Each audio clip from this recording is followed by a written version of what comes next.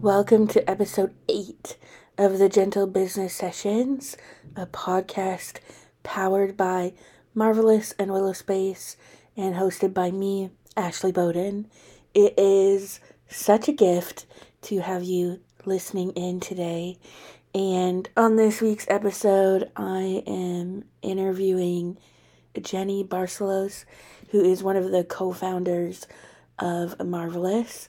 She brings such a richness to this conversation as we look at and explore some of the aspects of entrepreneurship and the online education model / industry as a whole. It is a conversation that will leave you with lots of points of reflection. So I am excited for you to hear it. And here we go. Jeni, welcome to the podcast.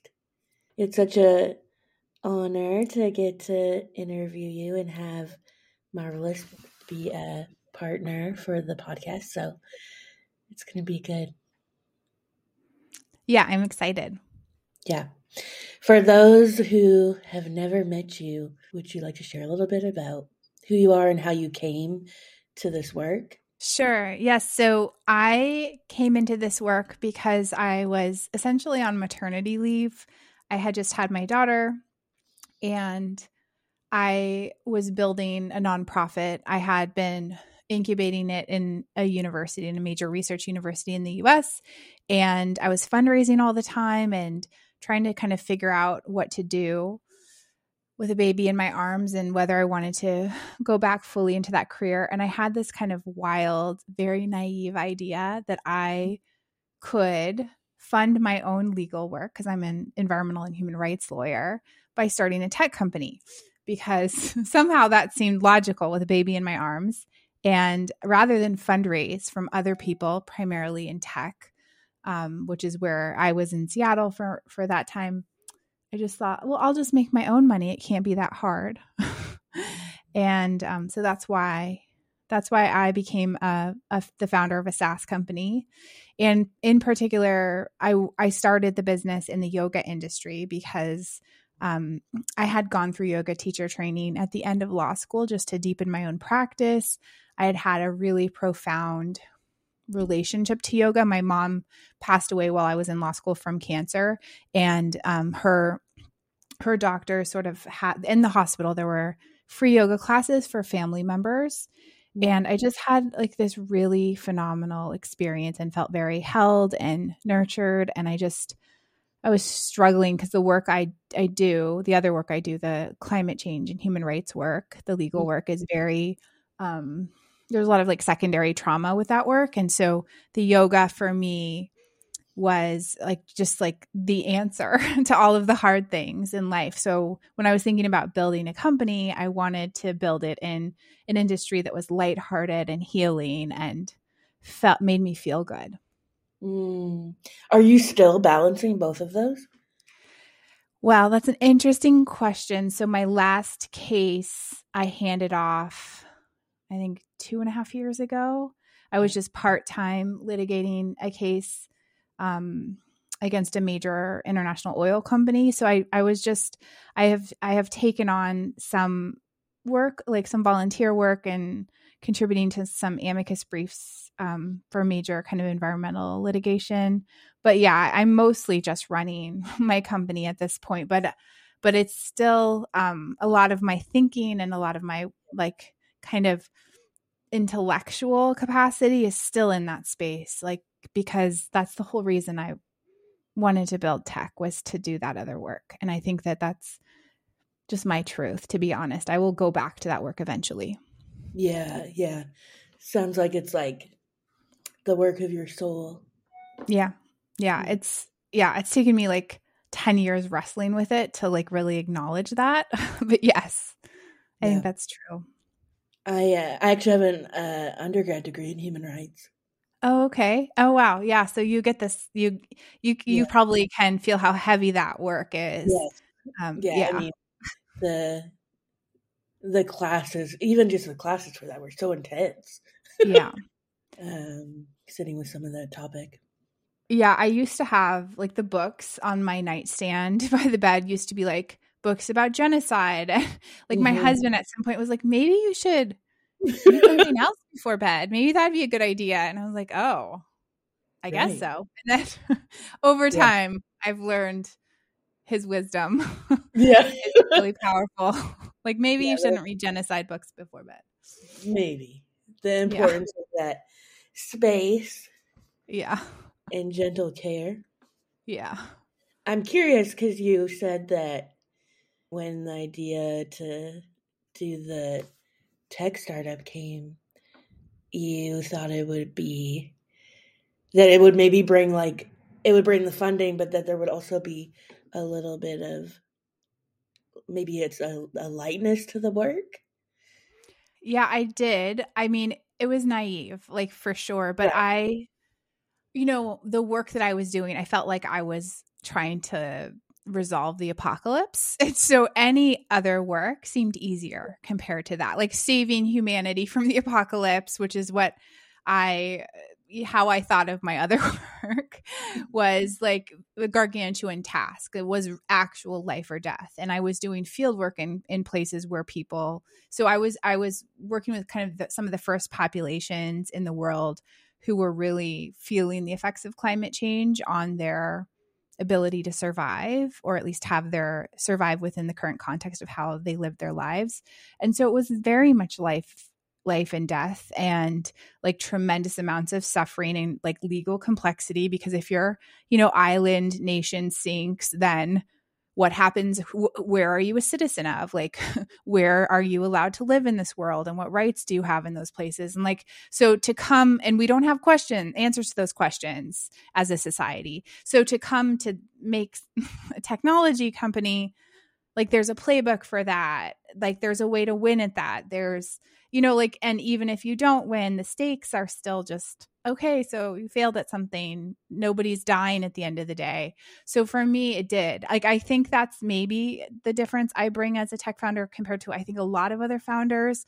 They really think Yeah. what they're doing is like the end of the world. Like if they fail, there's a lot of emotional attachment. And I definitely have that. I'm not going to lie. And it's grown over a decade since I've been Mhm. doing this. Like I'm very attached to my company and to the work we do. But I still have that other perspective that's like, all right, well, if this were all to disappear, like it's not the end of the world. Like it would be really sad for me and a lot of other people, but it's Yeah. not the same. Yeah, there's a more like zoomed out perspective still Yeah. within you. Yeah. What do you think has been the most unexpected piece of starting this company? I mean, how hard it is. I would say I think that we all would say that for anything that we take on, right, that's challenging. Like if I knew how hard it was going to be, I probably would have made a different choice. But then by the time you realize that you're so far in and you're committed, Yeah. I would say that was shockingly hard. And to clarify, when I was building this, I was just thinking it would be me and a couple of contractors working as developers. I just needed enough to fund my work, which was my salary, so that I could have the freedom, the intellectual freedom to go pursue the legal cases I wanted to pursue. So it has grown into something much bigger than that. And I think that's the other surprise is like, when you create something, I think as the founder or the creator, you have a lot of agency, but also sometimes things take on a life of their own. And so for me to give the promise of NamaStream, which is now Marvelous, what it deserved, I had to think bigger than what I initially went into this to do.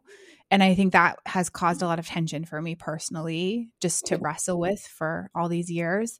But I'm also glad, I'm glad that I've made the decision to kind of like follow it through Yeah. versus keeping it really small. I don't think it could have survived I thought it would be, like I said, a small kind of business that would just kind of operate in the background of my life. Right. And that's hard. Like that's hard to have as a business for Yeah. anyone, probably. Yeah. Yeah, I'm sure people listening can even resonate with that from the perspective of starting any business. And you're Yeah. like, this is going to be a small thing. It's just going to be like my life will come first. Yeah. Yeah. And then getting into it and realizing that aspects of it are harder than maybe one Mhm. imagined.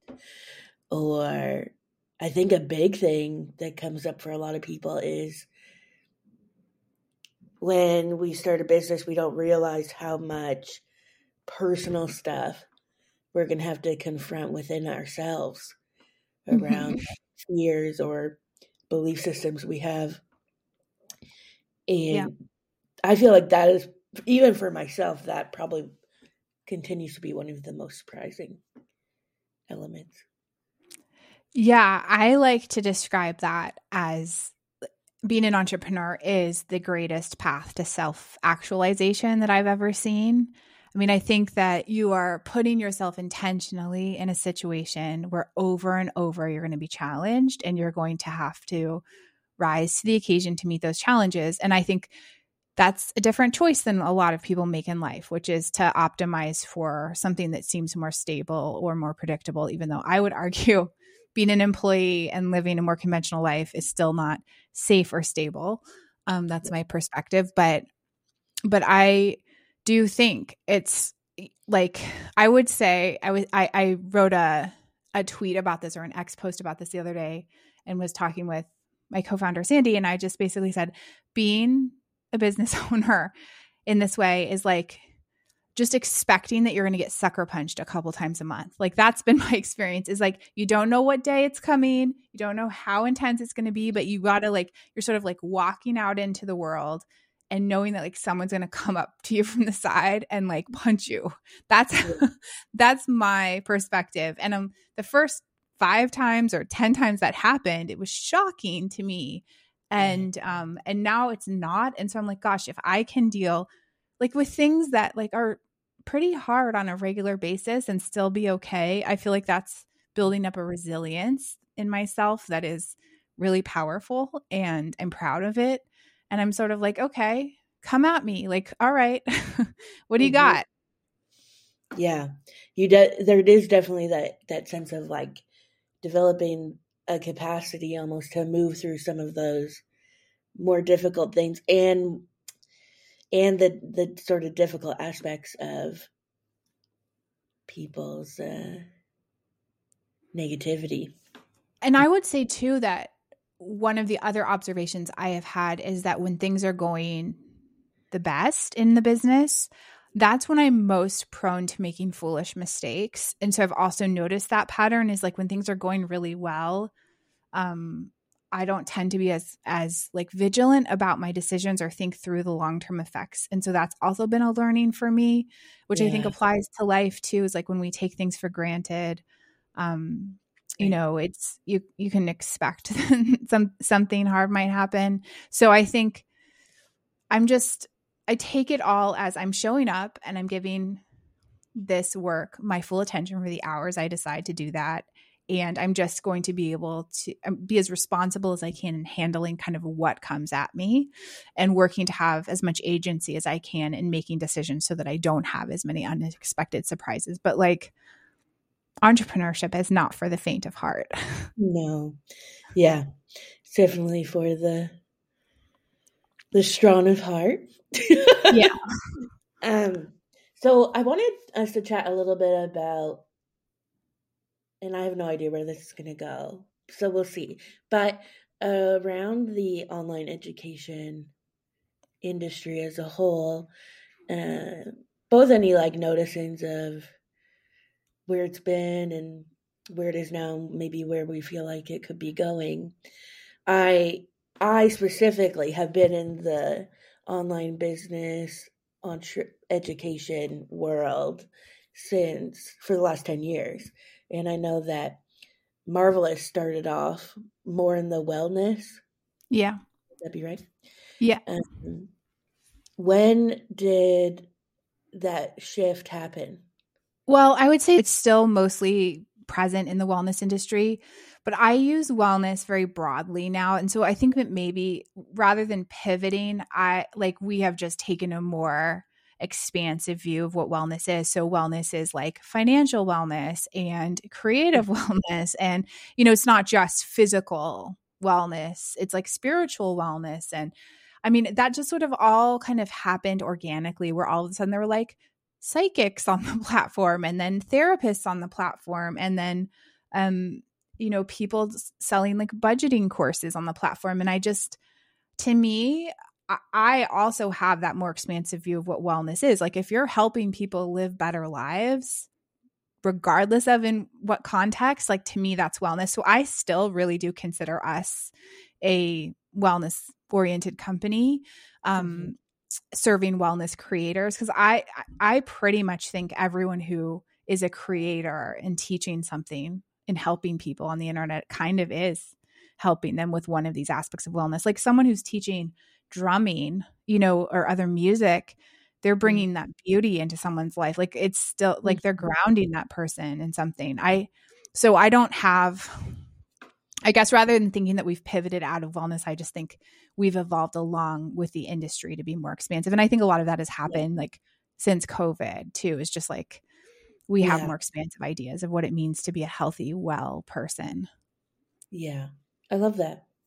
I think that's so true and resonant with what you've seen in sort of the education, online education industry as a whole. What are some things that you've noticed? Oh, that's a great question. A lot of things. I have really seen a trajectory in the last couple of years towards kind of cohort experiences, people really wanting interactive experiences with their teacher or their coach, as well as with a small group of people. Like, that has been a big trend, which I think is worth paying attention to.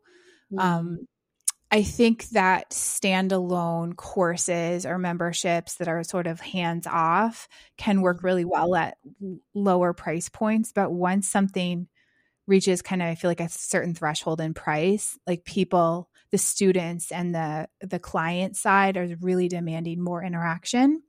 So more emphasis on community too.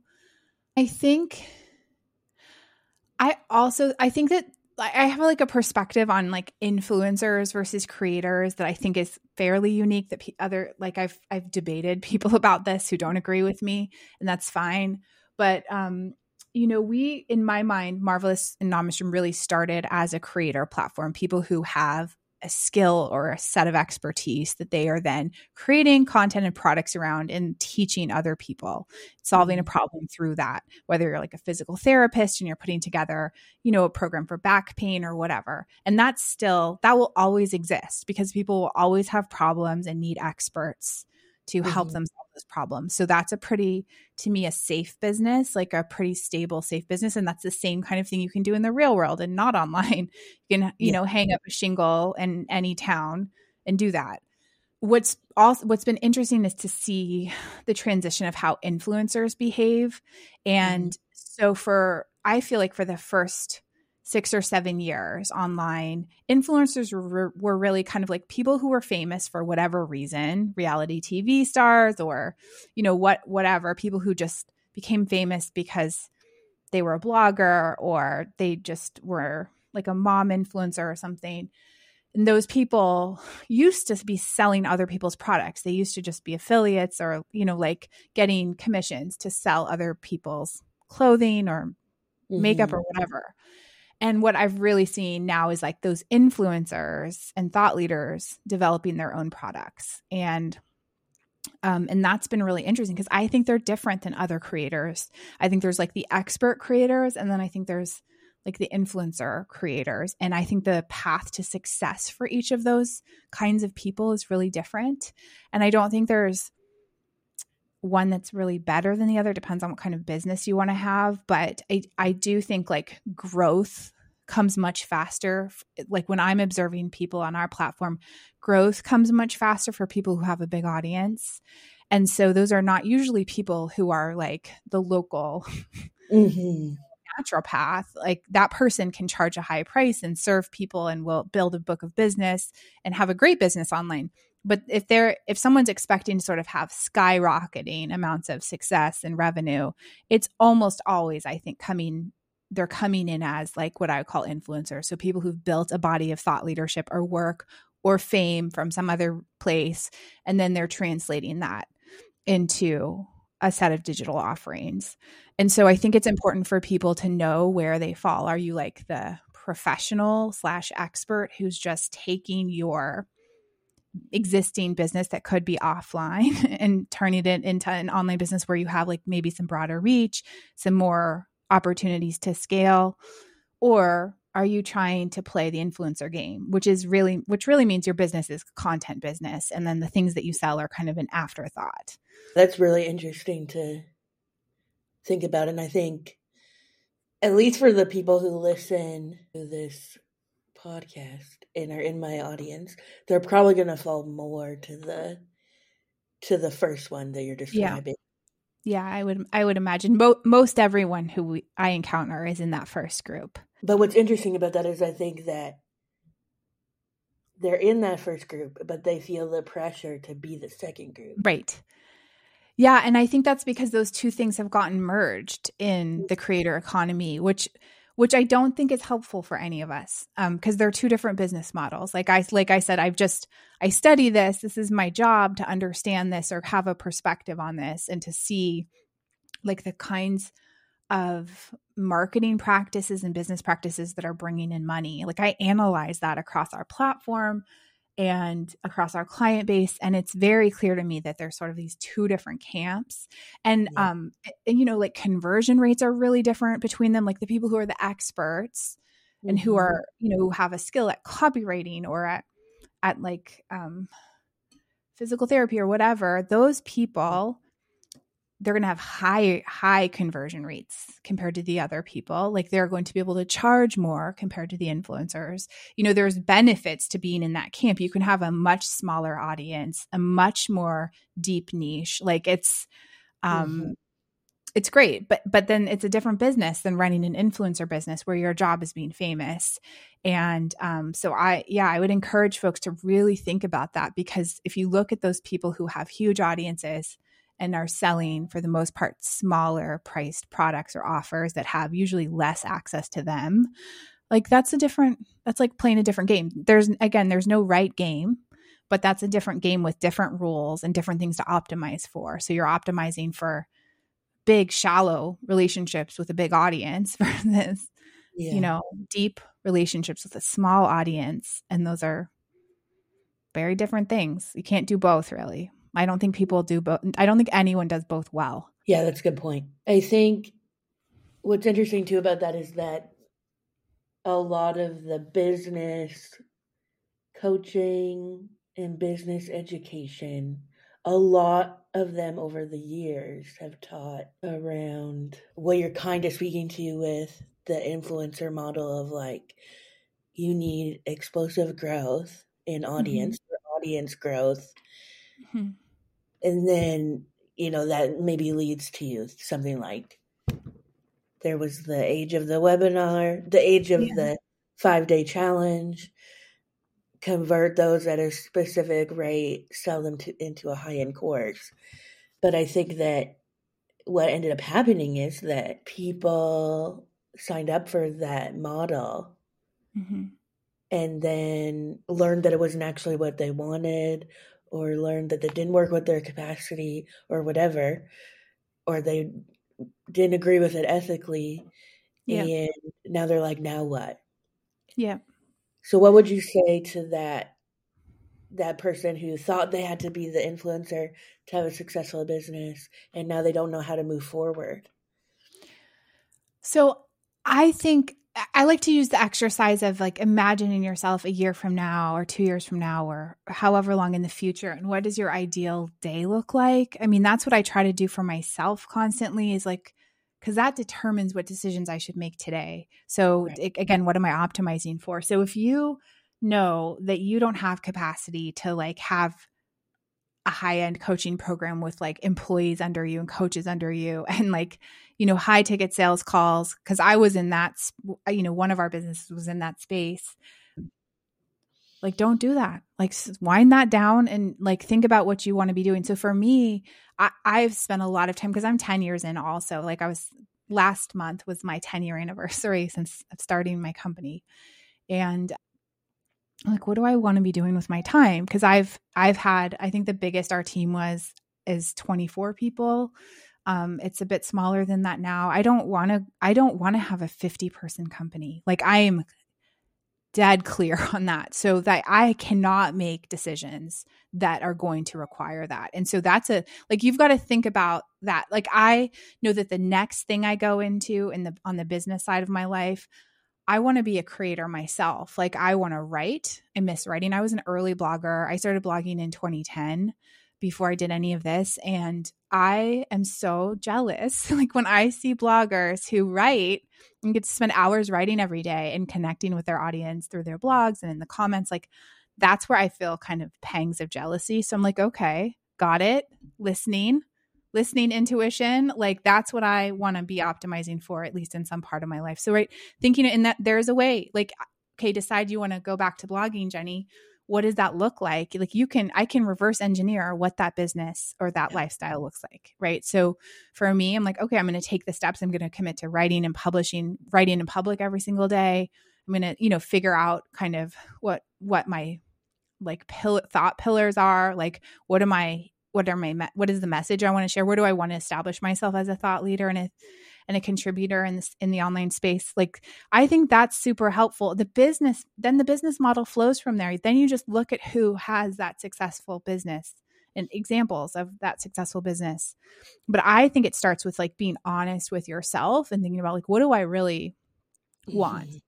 If money were no object, what would my business look like? And then look at who has that business and do a gut check. Does that look good? Would I like to have that business? Yes or no? And I think that's just being honest with yourself. And it's hard. It's hard to actually let yourself desire something and want something like that you don't have. Yeah, absolutely.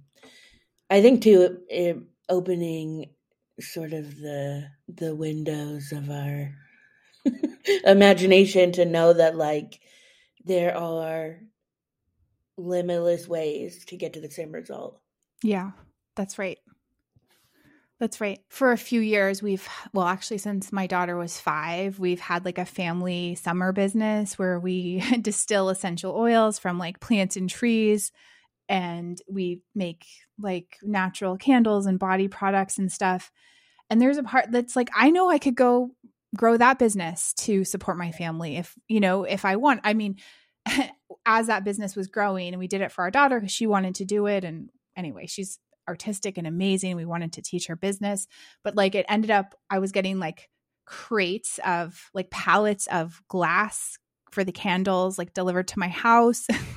like it kind of took over our weekends in the summer. And I was having like all of this inventory, and it was always like, there's always essential oil smell. It was like so strong if you walked in the house. And I was like, I don't know that I want this to be bigger than a summer farmer's market business. Like, I certainly could have the capacity to grow this into a national brand or, an online brand. And I just don't, like, I have to look realistically at like, what does that mean? Like, we need to have a warehouse, and I'm not going to pour all those candles. So we have to hire some like just all the things. I'm like, I don't want to do that. Yeah. So at least not right now. So it's like just being real with yourself, because there's so many paths available. Like, there's so many ways to make money. That's like, we live in this really remarkable time where not that they're necessarily easy, but they can be easeful for you if they're aligned with you. Yes. That's the quote. Yeah. Yeah. I love that. Do you have any other brewing predictions about online education? I mean, I think probably just like everyone, I think we're going to see a lot change with AI this year. I think we haven't seen anything yet compared to what is coming. And so I guess the prediction that I have is that a lot of the tricks, are going to be short-lived, because people who are making money quickly or figuring out like special advantages, like AI is going to come into those spaces. Like the people who have these kind of faceless YouTube channels. Like, I think that that's like, I think all these like get rich quick things are just going to disappear very quickly. And that the way to really have a stable, predictable business is by being a human being. And I think we have to lean into that. But I think it's going to be super tempting for many of us, like in different capacities, to lean on technology. So I think we just have to be careful of like, when is it appropriate and when does it really serve us to lean on these new tools, and when does it really make sense to like lean into the thing the tool still can't do or be, which is a human. Yeah, that humanity centric work. Yeah. And that's like, I mean, I'm a lawyer, trained as a lawyer, and to me, the biggest skill that I have as an attorney and that I learned is actually being present and listening to another person. So more than any technical skill or writing or research or arguing in court or whatever, the best, most highest use of me as a lawyer is showing up and sitting across the table from someone and just letting them share something they need to share with someone who might be able to help them. And I think it's like that with everything. Like all of us, that's our magical gift. And so even in this like very technical trained profession, it still comes back to your humanity. Like, how can I actually sit here and listen to this person? Because the robot's going to be able to write a better brief than me pretty soon, but it's not going to be able to really sit down and, provide that human audience to another person. Yeah, that true, genuine connection. Yeah. Yeah, something I've learned over the last couple of years is that one of the most profound and healing gifts is for an individual to feel genuinely heard. And you can only get that in the presence of another human being. And so, yeah, I mean, AI can't really take that over for me. Yeah. Yeah. It can't for anyone. I think it can give the illusion for a little while. Like, I think lonely people are going to have like something to lean on a little bit, which maybe is great. Like, I think that AI will be better than a mediocre person at a lot of things, like better at writing, better at like therapy and coaching. Like, there's lots of bad therapists and bad coaches. And I think like a well-trained AI, who's trained on a good coach or a good therapist is probably better than a live mediocre person who's like just not really, whose heart isn't in it, or they're not skilled. So I think that there's I think that your expertise and humanity is going to be at a premium. Like, we all have capacity to be remarkable at something. Like, I interned with Seth Godin when I first started my business, and he loves that word and uses that word all the time. And I really lean into that word, like, show up and be remarkable. Don't be afraid of that word, because you have the capacity inside you to be remarkable at many things. And so do that. Don't let fear stop you from kind of like fully embodying yourself. Yeah. Yeah. I love that. One of the things that I've been seeing a lot in the audience that I support is there's major information overwhelm. Yeah. So one of my predictions, I would say, would be around versus throwing everything you possibly can into one educational offering and being like, look at all the value. They're being more intentionally crafted educational offers. Yeah, I totally agree with you on that. I agree exactly with what you're saying. And I also think that our value as creators is being curators. It's almost like curator and creator should go together, because you and I have been in this a decade. So we like, part of the benefit of that is like being able to look at skills or opportunities and being able to evaluate what is really helpful for our audience or our clients. And that's everything is available for free on the internet, right? So what we can do is simplify and curate or provide order and direction so that someone doesn't have to figure it out themselves from scratch. Yeah. Yeah, like the facilitating. Yeah. I wonder what you would say to this. Let's say that there's someone listening who actually is really skilled at their craft, but really struggles to see themselves as a teacher, Mm-hmm. what would you say to them? So I kind of think the answer to this is to show up as a teacher every day until you see yourself as one. Like, I don't think that there's a sit back on a meditation cushion and like have a realization thing here. I think like the only way out is through. And that's why I'm a big fan of like writing in public or working in public. Like I said, some people are podcasters and some people are YouTubers or whatever. It doesn't matter. It's all the same to me. But like showing up and show up and teach every day. Like you know you have a skill and a set of expertise. So show up every single day and put a little piece of it out there. And eventually I think like you see yourself as a teacher or as an expert by doing that. Like you can't convince yourself of it. I mean, maybe for 5 minutes you can, but you give yourself the evidence that you are. Just become that. And that's available for basically free to all of us. Like write your blog every day or your Instagram thread or whatever it is that you do. Like make your video, whatever it is. Just do it every day. And I think I have found this over the years. And I think I researched this at some point that it's like kind of 40 days where you develop a habit and you develop so I started writing. I'm in like somewhere in the 40s, again, just as myself, not as a brand and not as one of my businesses, but like just me publishing something every day. I'm like, I never want to stop. Like it was so hard. It took me months and months to work up to do the first one, like years, just being honest. And now I don't want to stop. It's like something I look forward to doing because my heart is in it and I was stopping myself for so long. And I think that I'm not alone in that. I think that's all of us. So if you have something that you know is powerful and can help other people, which is everyone in your audience, give it to them. Let them have it. It's honestly not about, it is about us, but it's not about us. Because when we have something to share, it's really about the reason why we share it publicly is because we want to impact someone else's life. So like if you start to frame what you're doing as a teacher, as I'm showing up because I know I can help people, then it stops being about you.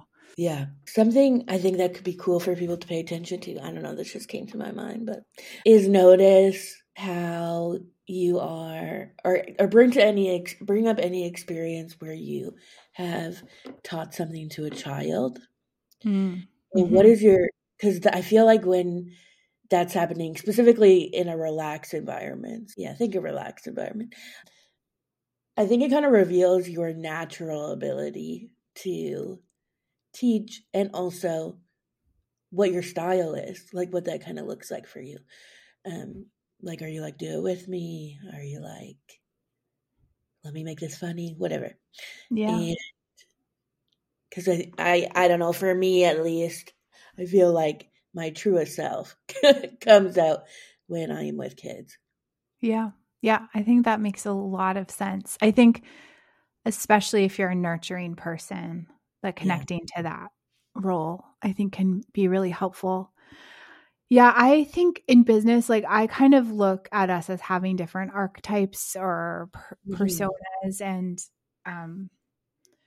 when I first was getting started, because I came from incubating this program at a university, I like really approached my business and all of the outreach I did and the blogging I was doing for the business as like being a researcher. It's like, I can identify with that. Like that's safe for me because I've been in school for so long or in a school environment for so long that that's non-threatening. So I leaned into, okay, I'm going to go learn something and then I'm going to talk about it. And that's very comfortable for me. And I can reach out to experts or people that I would normally be really scared of to ask their advice or input or invite them to be a guest on my show or whatever, because I could be like, I'm researching this topic and I'd love to know what you think. And that was an easy relationship for me. Other people, like you said, is like, there's people who are comedians and who like, they can just like naturally point out the irony or the funny parts of things. So I think like not everyone's going to identify as a researcher like I did, but for me, and I don't necessarily identify as that anymore, but I did for probably the first 6 years in business. And that like that was my kind of internal persona. I never really talked about it, but that was how I showed up every day, is I'm learning and researching and sharing what I learn. And that was easy. So I would just encourage people to like really just kind of like figure out what is your personality type and how are you most comfortable? Like when you're with your friends, what role are you in that group of friends? Or, who are you to your best friend? And sometimes you might need to ask them, like maybe it's hard to identify it in yourself. So it's also like a powerful exercise, like pick 3 or 4 people, like a former boss or like some of your closest friends or your sister. Ask those people, like, when you think of me, what are the words that come to mind? Like, what do you think my biggest skills are, my best skills? Like, really allow yourself to hear it from the people. That's a really good takeaway for people to implement. And I really resonate with it because when I started my business, I knew that I was confident that I had a strong skill set in community gathering and activism from my previous iterations. And so I knew how to mobilize people, but I didn't understand, and I did not feel confident in teaching anything or like coaching, anything like that.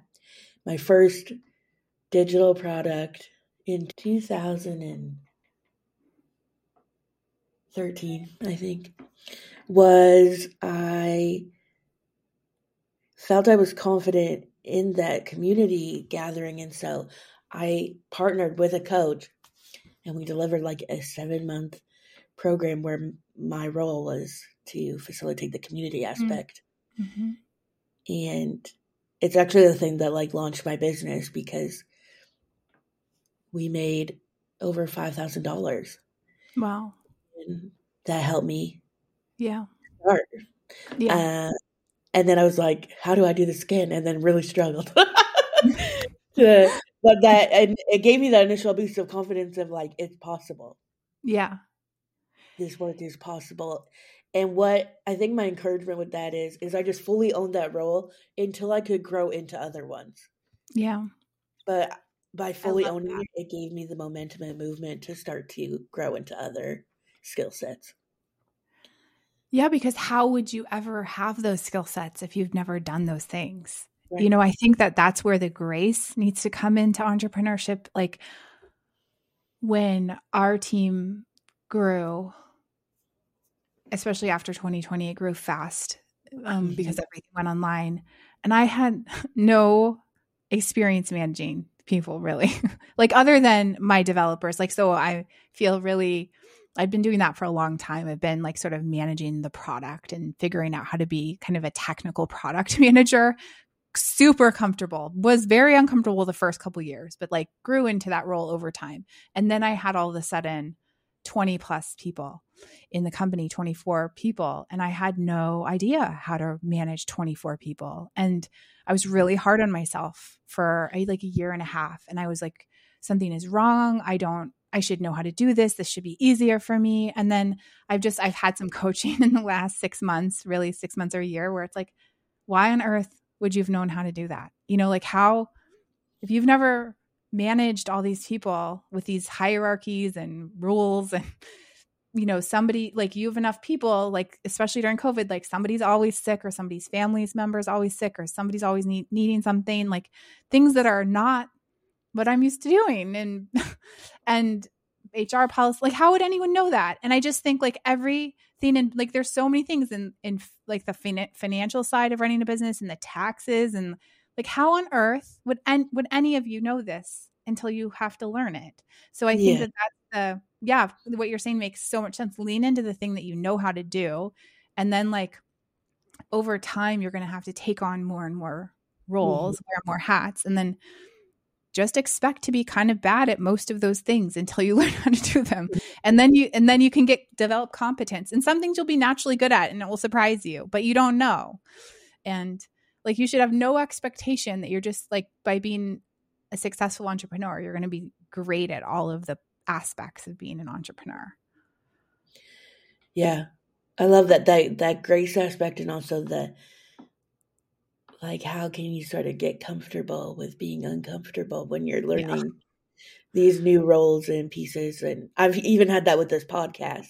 I was like, Oh, yeah. how to edit.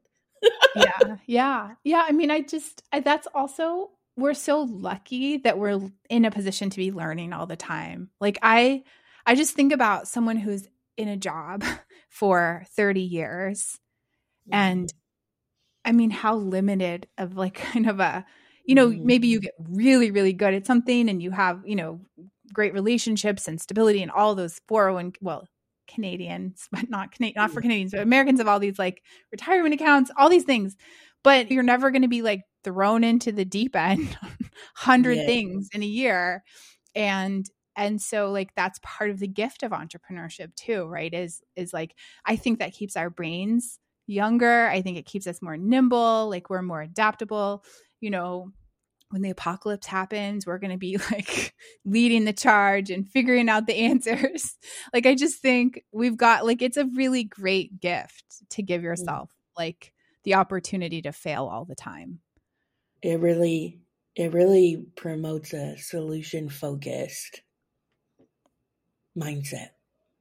Yeah, which is life. Until really recently, that's what we all had to do as humans. I think like there's just been really since, I don't know, maybe since World War II, if I had to, I'm not a historian, but if like my understanding is like before that, things were pretty hard for everybody, pretty much on the planet. All like there was a lot of hardship for a lot of reasons. And, we have just in like a couple of generations developed for people who are privileged enough to live in wealthy countries, like a level of stability that I think humans never really had before. And so we're wired for challenge. Like I believe that that's why people, do dangerous things. That's why people go bungee jumping or take big risks, like because there's something that we need from that. And to me, entrepreneurship gives you that. Like I get the thrill of being alive constantly because I'm challenged and a little bit scared, and it's kind of a safe way to have all those experiences. I'm going to be reflecting on that. That's really interesting to notice within myself. Well, Jeni, thank you so much for this whole convo. It's been such a delight. And is there anything left unsaid within you? No, Ashley, I appreciate the conversation, and I don't usually have conversations like this on podcasts. So thank you for creating the space for this. I think we need spaces to have these conversations. And just if anyone, my just message to everyone listening is just if you feel called to make something in the world that doesn't exist, please listen to that, because it will be really painful for you if you don't. That's been my observation. And so even though it's hard or uncomfortable, like that's your truth. There's a reason you feel called to make something in the world, and just, give yourself that gift. Beautiful. If you enjoyed this conversation, feel free to post about it or send me a DM on Instagram. I would love to hear what thoughts came up for you. And I encourage you to go check out Marvelous that Jeni co-founded. It's an incredible platform for online education and digital product and even coaching services. And so make your way there and see what could be there for you. From here, I'll leave us with 2 thoughts. 1, be gentle with you. 2, you are so very worthy of care.